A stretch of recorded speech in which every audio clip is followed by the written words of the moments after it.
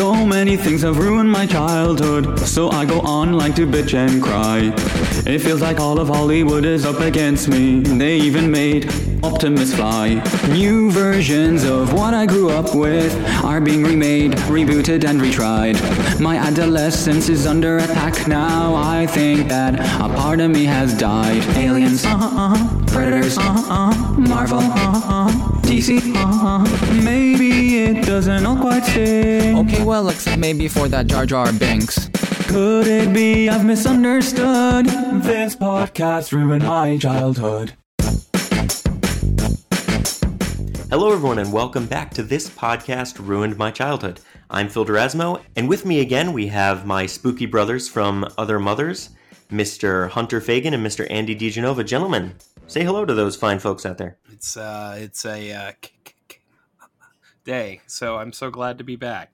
Happy November, Friday the 13th, everybody. Good to be back. Thanks, Phil. Hi, Hunter. Hello! I'm ready to go to Manhattan. I'm ready to box on a roof.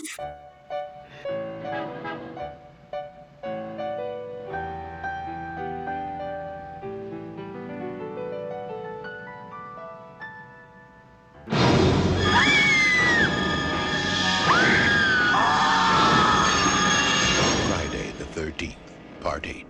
Jason takes Manhattan. Now, New York has a new problem. I mean, nothing is more horrifying than those little flyers you'll get in the mail saying you want a free casino boat cruise. So, like, this movie really captures kind of that experience, and I don't even have to leave my home. Yeah. So I guess everybody out there has already figured out what we're talking about. But I guess if you haven't figured out what we're talking about, it's probably better on you. But this week we're going to be talking about probably and arguably the best entry into the Friday the 13th franchise, Friday the 13th Part 8, Jason Takes Manhattan. But first, as we always do, we're going to take a step back to those days of our youth when we watched the original Friday the 13th movies and really became fans of the Friday the 13th franchise. So, Andy, why don't you take us back to where you were as a wee little lad watching Friday the 13th for the first time? Oh, man. I don't even know. I don't even remember. Because I was such a Freddy kid that I came to Friday the 13th like later on. And I feel like I didn't even see the first one first. I think I saw the third one first. So I never knew what order they all went in because I just sort of caught them on TV or cable, like middle of the night kind of thing. I do remember at a certain point renting the first one and being very confused because there was no Jason in it. Which I think a lot of people who saw the first one later probably had a similar experience. So it wasn't like, oh, I fell in love with the first one and then followed the franchise. It was very unplanned and being like, oh, Friday the 13th Part 3 is on TV this Saturday night and my brothers and sisters are asleep. I guess I'll watch it. And so, yeah, it wasn't, I think, until I was a bona fide adult that I like bought the collection and watched them in order. Up until then, I watched them just as they were available. And I don't think I saw Jason Takes Manhattan until, like way later. Probably not until I watched them all in order. But I remember watching the first one at a certain point, renting it with my siblings. I remember, honestly, the only thing I remember about it was I was confused because I was looking for Jason, and I remember that Kevin Bacon got an arrow in the neck. That was the only image in my brain that stayed with me. And so, like my appreciation for Friday the 13th came much later once I did like buy the set and really dove in a much deeper way. But because as a kid, I was so obsessed with Freddy and then Michael Myers, Jason was the odd man out. How interesting. Huh. So, Hunter, where were you with Friday the 13th franchise? So I alluded to this a couple of episodes back where we were talking about Halloween 6, but like me coming up and everything like that, I was born outside of the 80s like slasher craze. So like growing up, like Jason and Freddy and Michael and everybody like that was just super commonplace. Like you saw them everywhere, whether that was Halloween decorations or costumes. Like I didn't really get to experience kind of the comeuppance of a slasher villain until like Ghostface. Like I was kind of like right at the right age where it was like, oh man, we're doing Ghostface now. He's pretty creepy. I don't like that guy very much. But like everybody else was so iconic that I was familiar with Friday the 13th, but it was one of those that I didn't actually delve into fully until my teens.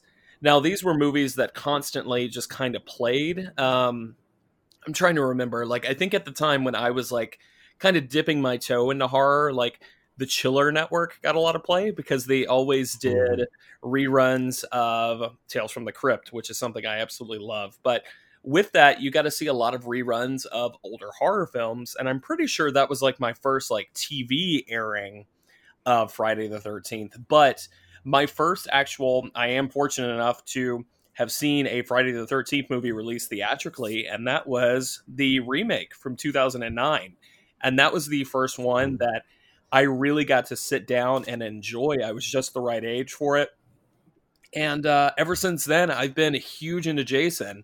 Friday the 13th is my favorite of the three major slashers, and you probably always will be. There's something to be said just for, in my opinion, Jason has the best look to him. I watch the Friday the 13th movies the most, and it's a very close franchise to me. It's something that I've always loved and I'll continue to love ever since, kind of becoming familiar with who Jason is and what he does. Mm-hmm. Yeah. So, for me, I spoke same thing a couple episodes ago when we talked about Halloween 6. I talked about going to my friend Jesse's house and being able to watch horror movies there.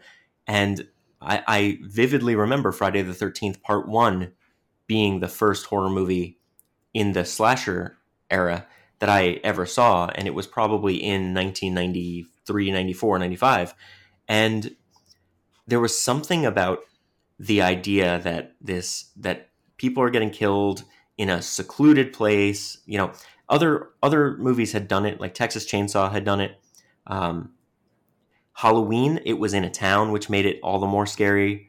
But Friday the 13th, something about this being trapped in the woods with nowhere to go and no one to help you just hooked me. And in 89, Part 8 had come out. And so if you think when Part 1 came out in 1980, and they got through 8 films by 1989, they were just cranking these out as quickly as they could because they could make money off of these movies with very small budgets.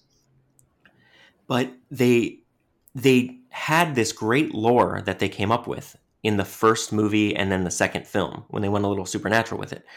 And a lot of people, Andrew, you said people are confused about how Mrs. Voorhees is the killer in the first movie. Jason's not in it. And I will tell you, as the first real slasher movie I ever watched, it blew my mind because I also was expecting Jason, because it's the mid-90s at this point, and everybody knows Jason is the killer in Friday the 13th. So when we got through, and my friend Jesse was like, oh, just wait. Because I kept saying, when are we going to see Jason? When are we going to see Jason? Like, when are we going to get the hockey mask? Because I just thought that's who Jason was, and he was going to be that way from the beginning. And when it's Mrs. Voorhees, it blew my mind. And I had this weird reaction to it where I, at first, was like, this isn't what I signed up for. And then when the movie ended, and he and I and our other friend Kyle was there, and the three of us talked about it, and Jesse explained why it's so good and that we had to watch Part 2 to then understand why Part 1 makes so much sense. It really blew my mind, which we then that same night watched, I believe that same night or maybe another night, we watched Part 2. But Part 1, Friday the 13th Part 1, is one of my all-time favorite horror movies because of the misdirection through the whole movie, and then you get that grieving mother who's just gone insane as the antagonist. And I think it's so smart how they did it and misled the audience for so long. Mm-hmm. That's my history with it. And then from watching Part 1 and then Part 2 pretty quickly after to really falling in love with Jason and his mom, I then wanted to gobble them all up. So pretty quickly in the time I watched this, 93, 94, 95, I watched all of the ones that had been released within a couple weeks time frame. Mm-hmm. And I'll tell you, it got very difficult to continue watching as each movie went on and on and on. But for a 14, 15-year-old, it still was fun. I still had fun watching them. And I wasn't thinking about truly how bad they were until I really sat down to think about each movie and compare them to the ones before. Yeah, I was just going to say, as a teenager, you're focused like on three things. Two of them are probably attached to the lovely female actresses, and then you're also focused on the blood and violence, and like that's about right. it. Yeah, and going all the way up to Jason Takes Manhattan, the blood and violence in this film is so weird. None of it is really shot in a way that you see it. Most of it is off camera, which is something they were doing in the late 80s with horror movies to get that rating that they really wanted and make it not a NC-17 or X. They did a lot of kills off camera, and they were in Jason Takes Manhattan, I feel they were very unsatisfying. Mm-hmm. Well, it's interesting. The actress who plays the main character, I think her name is Jensen Daggett. Yes. She plays Rennie, the main character. And I said this, me and Hunter actually did a episode of Real Fans a few months ago where we talked about the entire franchise. And I'll say it again. I think she's the best part of this movie. I think she somehow, they lucked out and got someone who was actually really talented and charming for the final girl in this one. And then the movie around her is just very bad. But she went on to have actually a pretty good career after this. But she talked about Jason Takes Manhattan, and she said it felt like they were almost like the Disney Friday the 13th because it felt like the violence was so toned down and so much of it happened off camera. And the tone was just a little goofier. So it felt a little more like almost family friendly. But then at the same time, there's elements of it that's skeezier than normal. So it's weird because it's like it's almost the tamest installment, but also the skeeziest installment at the same time. It's really a bizarre combination of things. Yeah. Yeah. It's so odd, the choices they made in this film, because like you said, they made it where the kills are off camera and the blood, when there's blood, it's like, it's not moving anymore. Nothing explodes or is gushing. It's just there. And then there's this scene where they forcibly shoot Rennie up with heroin, and it's just so weird. Yeah. How do you go from one to the other? I've gone on the record and I've said that is my least favorite moment in the entire franchise. I agree. Mine as well. For a franchise that does have its to be frank, like skeezy moments, just because like you're watching these teenagers get it on and then get brutally murdered. But this is in its own separate ball field, and that is, I carry a lot of. I don't think resentment is quite the right word, but I really don't like that scene, and that scene alone brings this one very, very low in my overall rankings of the franchise. It's a little too much, and I don't understand. Like you guys are saying, I don't understand where that comes from, because it tiptoes a fine line, but that is a not even a toe over the line. That is 2 whole feet away from the line. I don't get it. Right. I completely agree with you. This movie, it would be probably a D+ in my head if that scene didn't happen, but that scene itself makes it an F. Yeah. I mean, it is so low in the franchise that it's not worth watching unless we're doing a podcast about it. Well, and it's so weird because, I mean, yes, Hunter, like you acknowledge, all the movies have their moments. These movies, and I think it's what we called it on Real Fans, is it's horror movie junk food, and that's okay. Sure. It knows what it is, but we're all in on the fun. It's like the sex, drugs, and violence. It's a party that we have all agreed to be a part of. Sure. And we're all in on that. But that scene is somehow just so much more mean-spirited and just feels like I didn't agree to that. Those teenagers, those consenting teenagers can get it on all they want and great, and I'll watch, and we've all agreed to that. But that scene, it just makes you feel gross. Yep. Yeah. I am glad that both those guys die pretty quickly from Jason's hand, but it doesn't make up for it. Did you both know that Pamela Anderson and Elizabeth Berkley auditioned for the role of Rennie? No. I did not, That but completely changes that character. Yeah, what a different movie we would have got if it was Pamela Anderson in that role, Yeah. or even Elizabeth Berkley. Instead of Adderall, she would have been shot up with heroin. she'd be so excited. Jeez.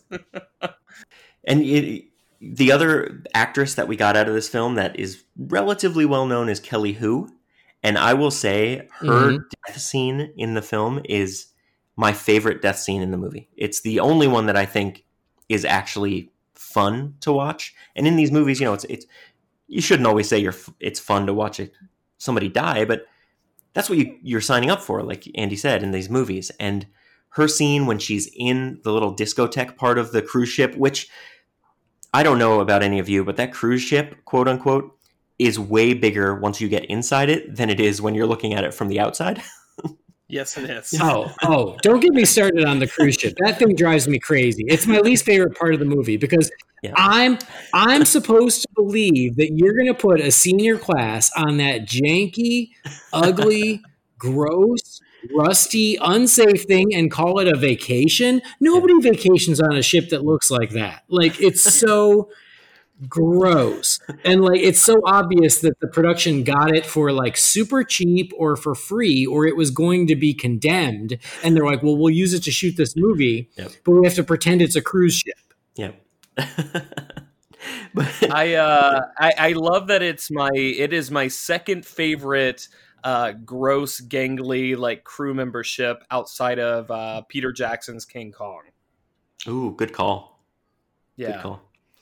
But I love the scene where she's running through the ship to get away from Jason. Kelly Hu is running through the ship to get away from Jason, and she winds up in the little discotheque, and there are all these mirrors around her, and Jason is there, but he's there, and she doesn't know where he is because of the lights and the music, and I think it's just a cool scene, and it's actually probably the scariest one in the film, even though it's not really scary at all.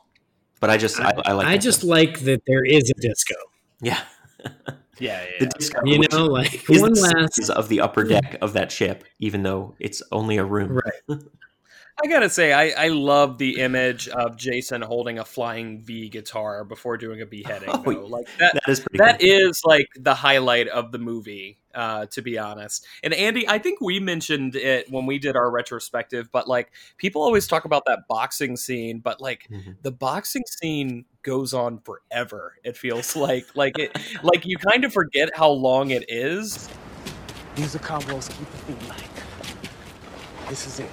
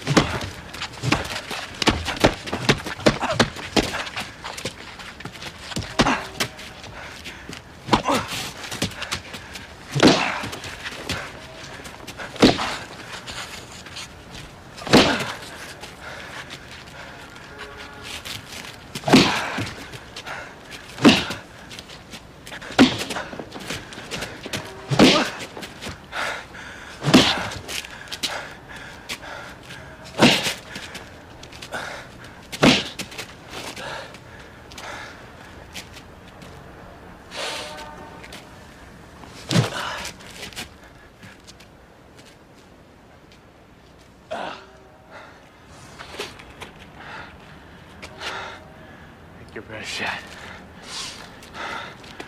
Motherfucker.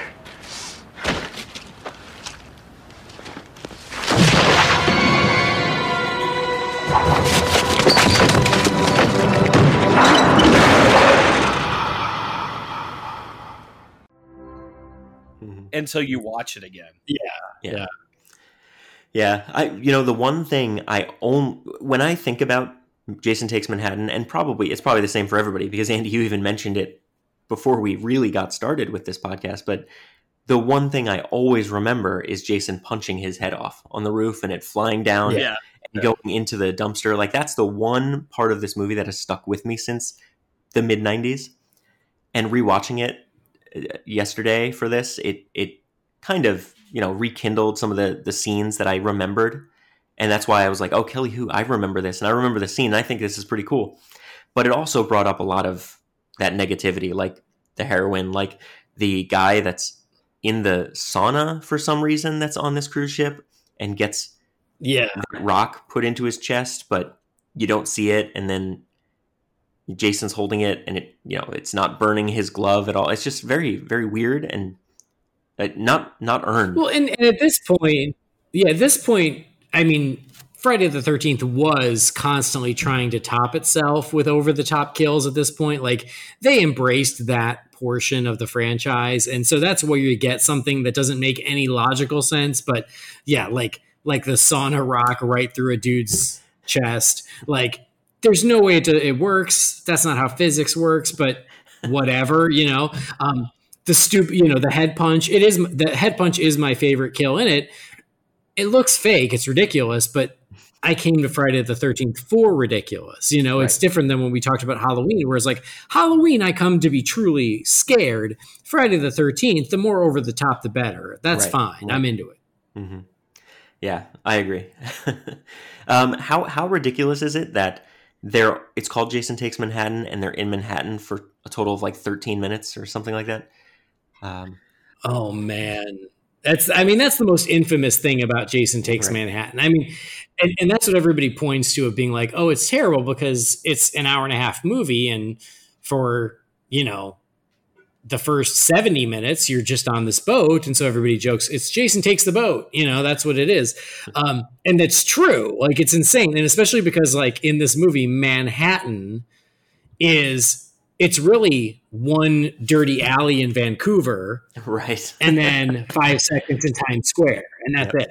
Yep. And then in what's supposed to be the sewers, where it seems in the late 80s, they were dumping toxic waste in every night.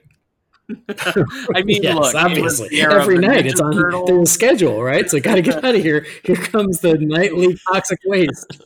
I mean, we all know that there's oversized rats in the sewers of New York and alligators that live down there, but I guess this is where they came from, the toxic waste that goes through the sewers every night in the 80s. I mean, originally the next one was going to be Jason versus the Toxic Avenger. Like, that was the plan.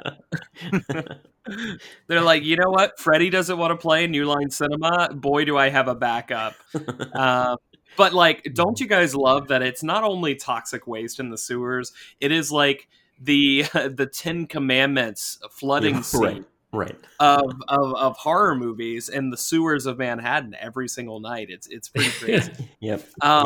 So I will say, for like our complaints, which there are a lot about this movie, it did give us one of the most iconic shots, I think, of 80s slashers, which is Jason standing in Times Square. Now, it is like one shot, like it's nothing to write home about, but like that is a really cool image to see somebody like that in a place like Manhattan. Yeah. I have talked on other podcasts about where I grew up, and I'll just bring that up again. I grew up in New York. And, until I was 10, we lived in the Bronx, and I got to go to Manhattan all the time. And even when we moved away from the Bronx, we were still only an hour train ride from the city. So I was in the city nonstop. And to think that I was going to see a movie about Jason in Manhattan, I was pumped for it at 14, 15 years old. When I saw all the different titles for the movies after I saw 1 and 2, and I was like, okay, all right, I got to check these off the list, but I need to get to number 8. Like, I have got to watch the, I've got to watch The Final Chapter. I've got to watch Jason Lives, but I am, and A New Beginning, but I am getting to Jason Takes Manhattan, and I am excited for it.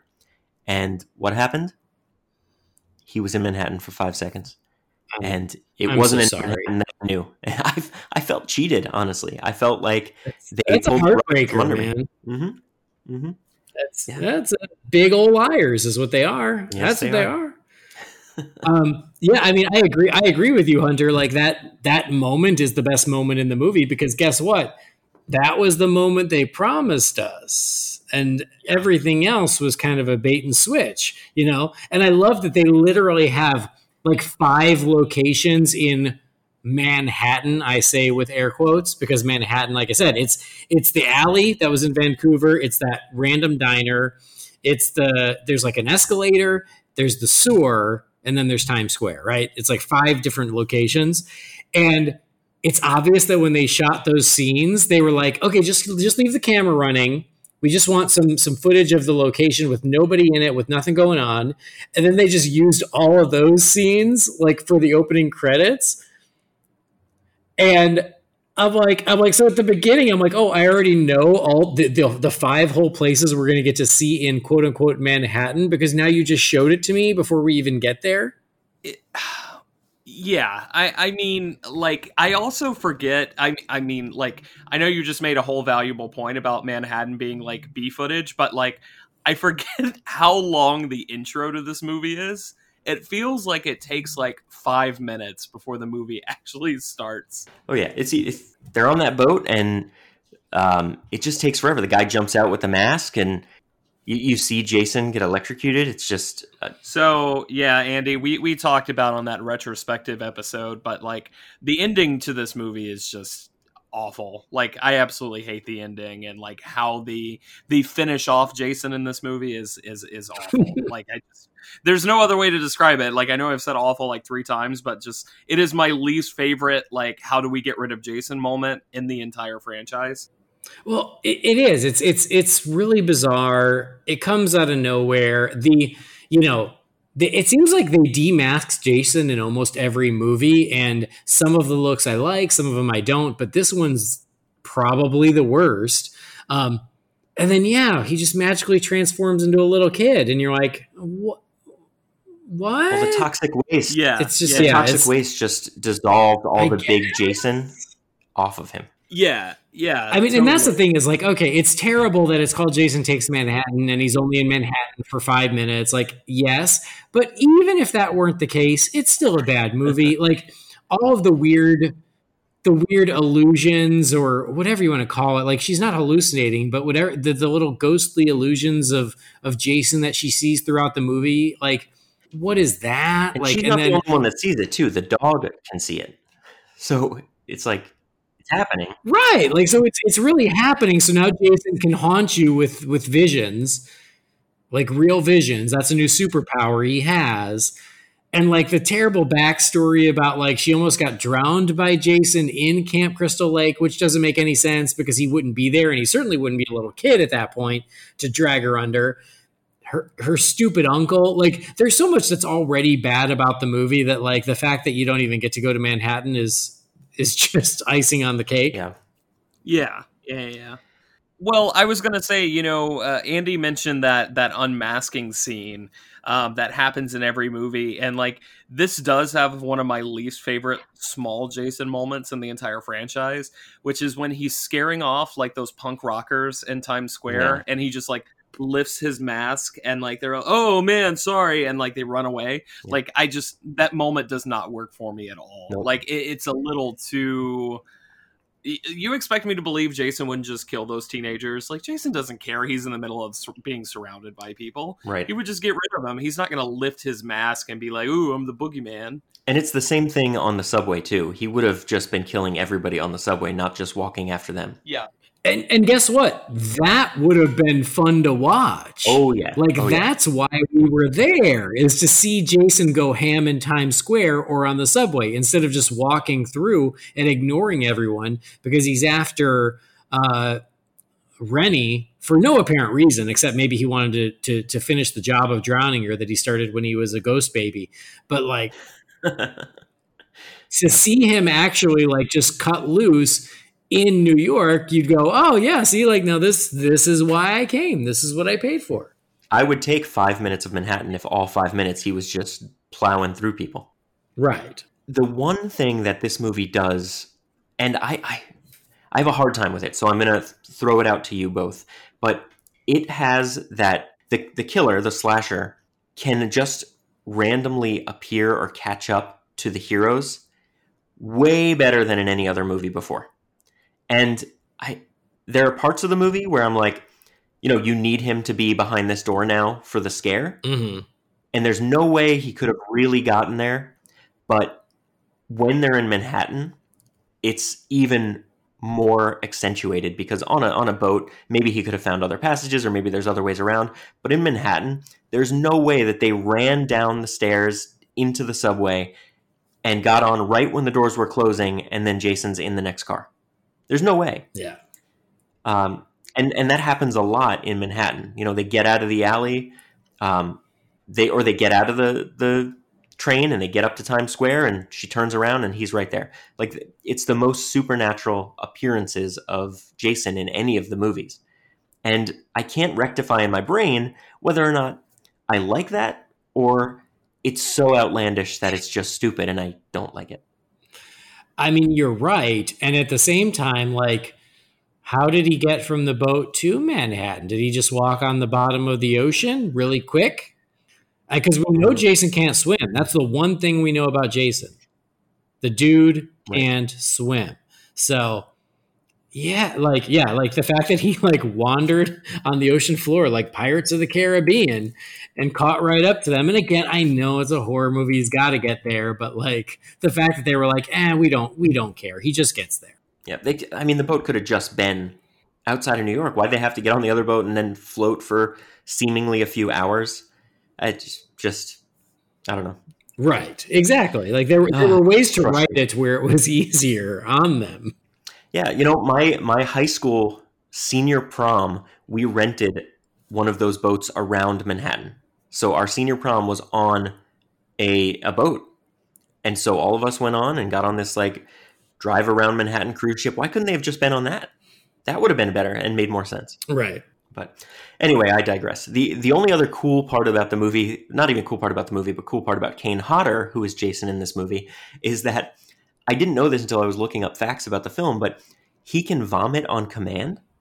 Did either of you know this? Oh, what an interesting talent. So in the movie, at the end of the film, when Jason is about to get, taken over by the toxic waste in the sewer, he, for no reason at all, looks back at the rushing water or rushing toxic waste at him and starts vomiting up water. Mm-hmm.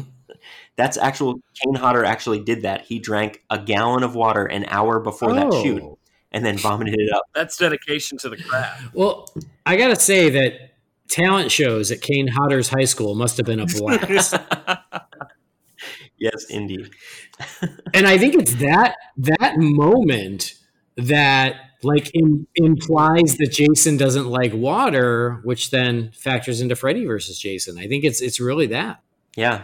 So we needed Jason Takes Manhattan to get Freddy versus Jason. Thank you, I guess Jason we'll give it a Takes pass there. Manhattan. Thank you. All right, so I think we've beat this one into submission by knocking its head off of the roof of a building. So, Hunter, did Jason Takes Manhattan ruin what you knew about the Friday the 13th franchise? I've spent 30 minutes just shitting on this movie, and now you're going to have me say, no, it didn't. With these movies, we talked about it on that full retrospective, but with Friday the 13th, we just talked about Halloween, and with Halloween, you've got a legacy to live up to. You've got the original film, which is a masterpiece to live up to. With Nightmare on Elm Street, which in my opinion is probably the most consistent full horror franchise. You've got one masterpiece with the original film and then some pretty great films. And then, you got some crap because it's hard to. So with Friday the 13th, you know exactly what you're going in for. There's not going to be a perfect movie. You're just there to see some kills and the sex, drugs, and rock and roll kind of lifestyle. And every one of those movies, I would say, except for maybe the first two, kind of deliver on that. You have aspects there, but it really didn't hit its stride until a little bit later on. But anyways, there's not a perfect film in this franchise, and for that, I think it's a little easier to forgive some of the flaws of this movie. Now, if we ever talk about Jason Goes to Hell, fuck that movie. But everything else, I can kind of turn a blind eye to. This is not one that I'm going to be popping in my player very often. But if I'm doing a franchise rewatch, I don't have that moment of regret as I'm putting it in the player. It's like, okay, well, I've got to get through this one to do the franchise, but that's okay. All right. So, Andy, did this movie ruin what you knew about the Friday the 13th franchise? No, of course not. It's so funny because Hunter started the episode by going, "Oh, it's my favorite slasher franchise." And I started going, "It's my least favorite slasher franchise." And yet we feel exactly the same about the franchise.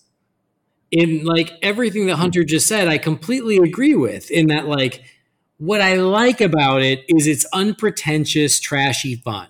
That's what I like about Friday the 13th. So I don't really hold it to a very high standard because I don't think there's a truly great movie in there. I think they're all varying degrees of stupid fun. And that's okay. That's why I go to Friday the 13th. So I feel like you can't ruin that because it's like this is one of the lesser installments. It's a pretty bad movie. I don't even want to say it's not good. It's bad. It is a bad one. But like, who cares? You know, like if you want to see Jason do his thing in a bad movie, like this will scratch the itch, I guess. It's never going to be the first one I reach for on the shelf, but like, whatever. I kind of can watch it in the same way I can watch any terrible 80s slasher movie. But like, I think the magic of the Friday the 13th franchise is just that. It doesn't have any higher aspirations to be great cinema. It's just trying to give you a cheap thrill for 89 minutes. And that's what this tries to do. I think mostly it fails, but that's okay. There are 7 that came before and plenty that came after that are going to scratch that itch a little more successfully than this one does. So it is what it is. It's one of the worst ones. It's not a good movie. It's a mess. It's all over the place. There are plenty of holes to punch into it. But like, whatever. They tried something new. It didn't work. That's fine. I'll watch Jason Lives. Perfect. And for me, you both have said you know what you're getting with this franchise. And I agree with that. After Jason Friday the 13th Part 2.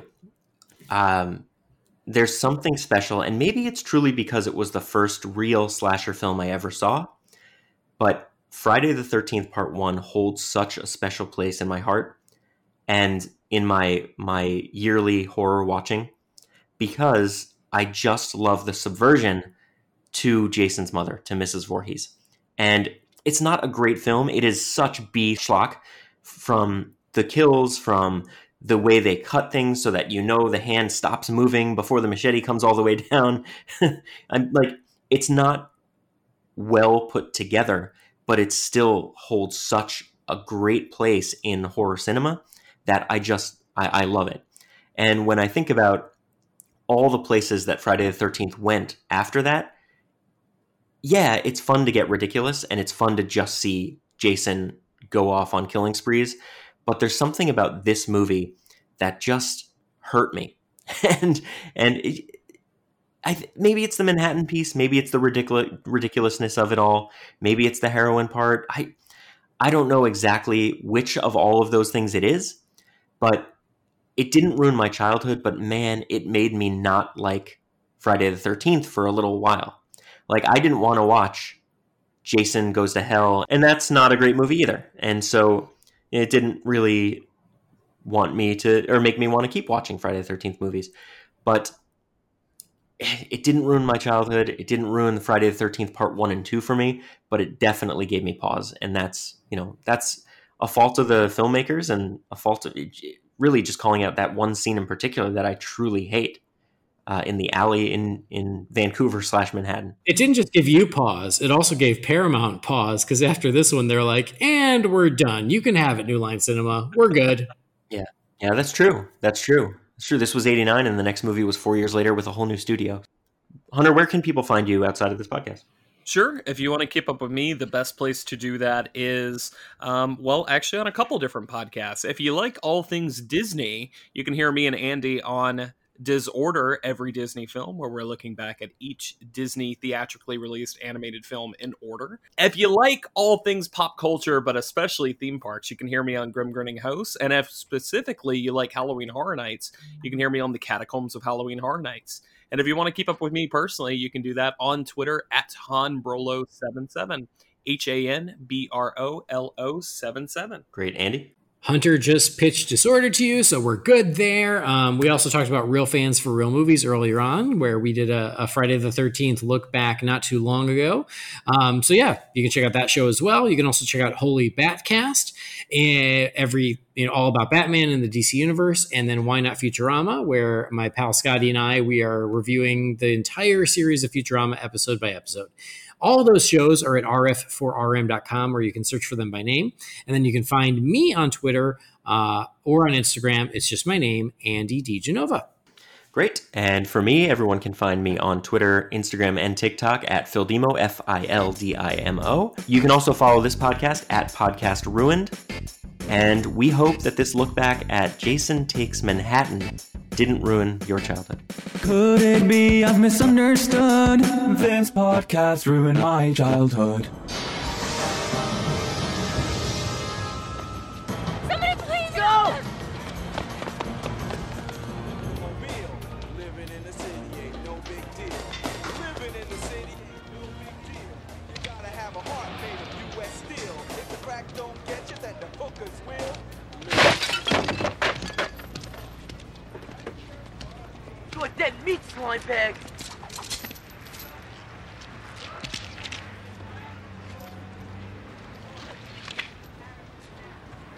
Yo, man, it's cool. It's cool, man. It's cool. But I still wouldn't describe that as a perfect film. It's a excuse me, I almost vomited on command. It's a very